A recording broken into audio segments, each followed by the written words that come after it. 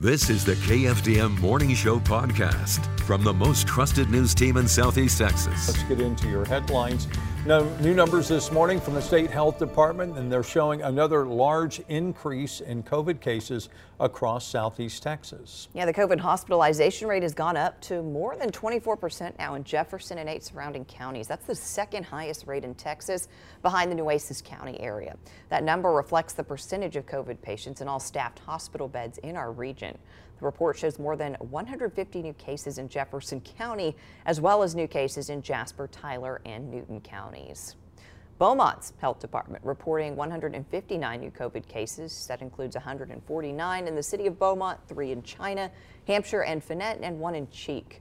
There are 2 new recorded deaths, a woman between 35 and 40 and another woman between 60 and 65. We're told one of those patients had underlying health conditions. Total number of positive cases since tracking began is 12,219. More than 10,000 people have recovered from the virus, and the deaths in our region stand at 197. Those numbers causing a strain on local hospitals, leaving some to question what happens if there are no beds available. Kelsey Boers is live in studio to explain why an open bed at a hospital does not necessarily mean it's an available bed. I think there's some confusion on the terminology. Yeah. Some confusion and also some frustration, because if you have a family member that's not able to get in the hospital or get to a certain hospital because there are no beds available, I can only imagine how frustrating and discouraging that may be. But Dr. Monsai Levine says there are multiple factors at play when it comes to available bed space. There may be a bed open, but the problem is there may not be enough staff or resources to treat the patient. So while there are open beds at hospitals, it doesn't mean there's room for more patients to receive treatment. This is not a big, large metropolis medical community, so we have limited numbers of medical staff that can take care of a certain amount of patients. And unfortunately, when you have a pandemic like this, the rate of illness and the severity of illness is so high and so rapid that this is going to put a major strain on the healthcare system that's normally not seeing this every single day. Doctors say if you do test positive and you have mild symptoms without severe illness, it's best to stay home to prevent the healthcare system from becoming overwhelmed. And Dan and Jillian, we do also know that there are beds that are just for COVID patients, and then there are beds that are totally separate from the COVID units that are for other issues. So it's also to say if you are suffering from something else, don't not go to the hospital. Right. But it does compound the problem, because like we were talking about yesterday, the whole issue has been from the beginning, if you overwhelm the healthcare system, then how do you treat things like heart attacks and stroke and broken arms when everybody's busy taking care of these other issues? The other thing that I think this also points out is that, there are alternatives that are being tried. Infusion centers, I understand, are being made available across Southeast Texas. And I know the hospital systems are asking a lot of these other places to help out and step up with treatments. Right. All right, so we'll continue to follow. Obviously, a story we'll have more on. Thank you, Kelsey. Appreciate the update this morning. It's 5:35. As COVID cases surge in our region, Jefferson County Judge Jeff Brannick is giving insight on the impact the virus has in the county. Judge Brannick says in the last week, things have taken a turn for the worse. Jefferson County hospitals are at the highest levels for COVID patients since the pandemic began. Those numbers are higher than the surge in January of this year, and he says as of now, more than 90% of those that are hospitalized for the virus are not vaccinated. Brannick says he's looking forward to the governor calling in extra staff for hospitals across the state. The judge is urging the community to get vaccinated, but it will not be mandated. I've read many studies about herd immunity. I'd love to see us reach that point and for the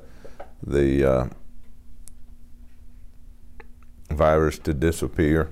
I'd like to see us get back to work as quickly as possible in a normal state of affairs, and I'm hopeful that people will give that some thought.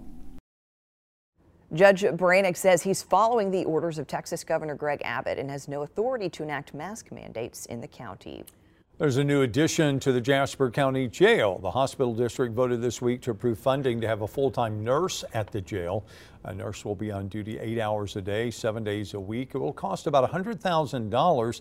Previously, correctional officers were responsible for distributing medication to inmates. The hospital district also said taxpayers have been footing the bill for every trip to the ER anytime an inmate was injured or ill. It says the additional nursing staff will help alleviate that issue. The story comes to us through our media partnership with KJS Radio. Jasper County's jail is also reporting its first case of the coronavirus among its inmates. Jail officials said they had managed to keep COVID out of the facility since spring of 2020. Sheriff Mitchell Newman says 3 female inmates became sick late last week. They were tested, all 3 positive. Jasper Newton County Health District offering vaccines to inmates on a voluntary basis. And now your daily weather forecast from the most trusted weather team in Southeast Texas.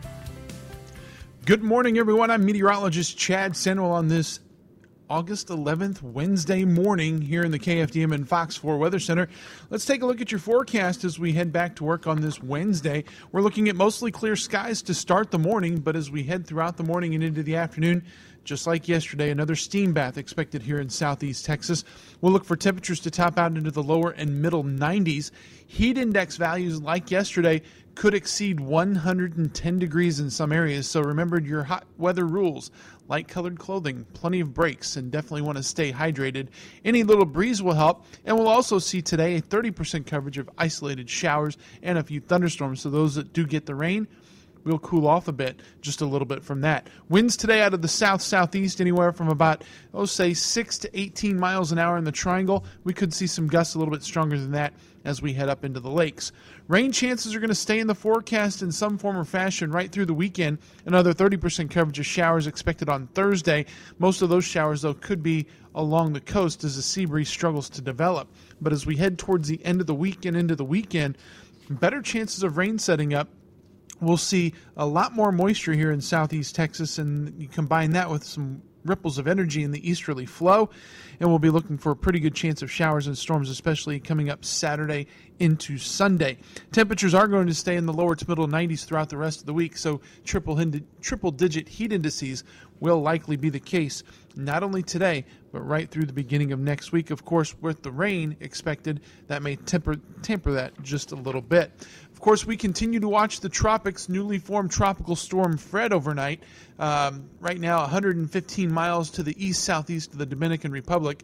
Maximum sustained winds are at 40 miles an hour, and it is moving towards the west-northwest at about 16 miles an hour. This will continue across the Dominican Republic, Hispaniola, and eventually pushing north of Cuba over the next 48 to 72 hours. Then a gradual turn towards the north, towards the west-southwest side of Florida, expected by the time we hit the weekend. As far as everything else goes, we're watching another system developing out over the central Atlantic to the southwest of the Cape Verdes. This one we'll be watching as we head throughout the weekend and into early next week. Bottom line for your forecast today, another hot and humid afternoon, 30% coverage of isolated showers and storms. Afternoon high temperatures topping out into the lower and middle 90s with your heat index values anywhere from 105 to, in some cases, maybe as high as 115 degrees. From the KFDM and Fox 4 Weather Center, I'm meteorologist Chad Samuel. Make it a great Wednesday. Join us again tomorrow morning for your daily news and weather from the most trusted team in Southeast Texas.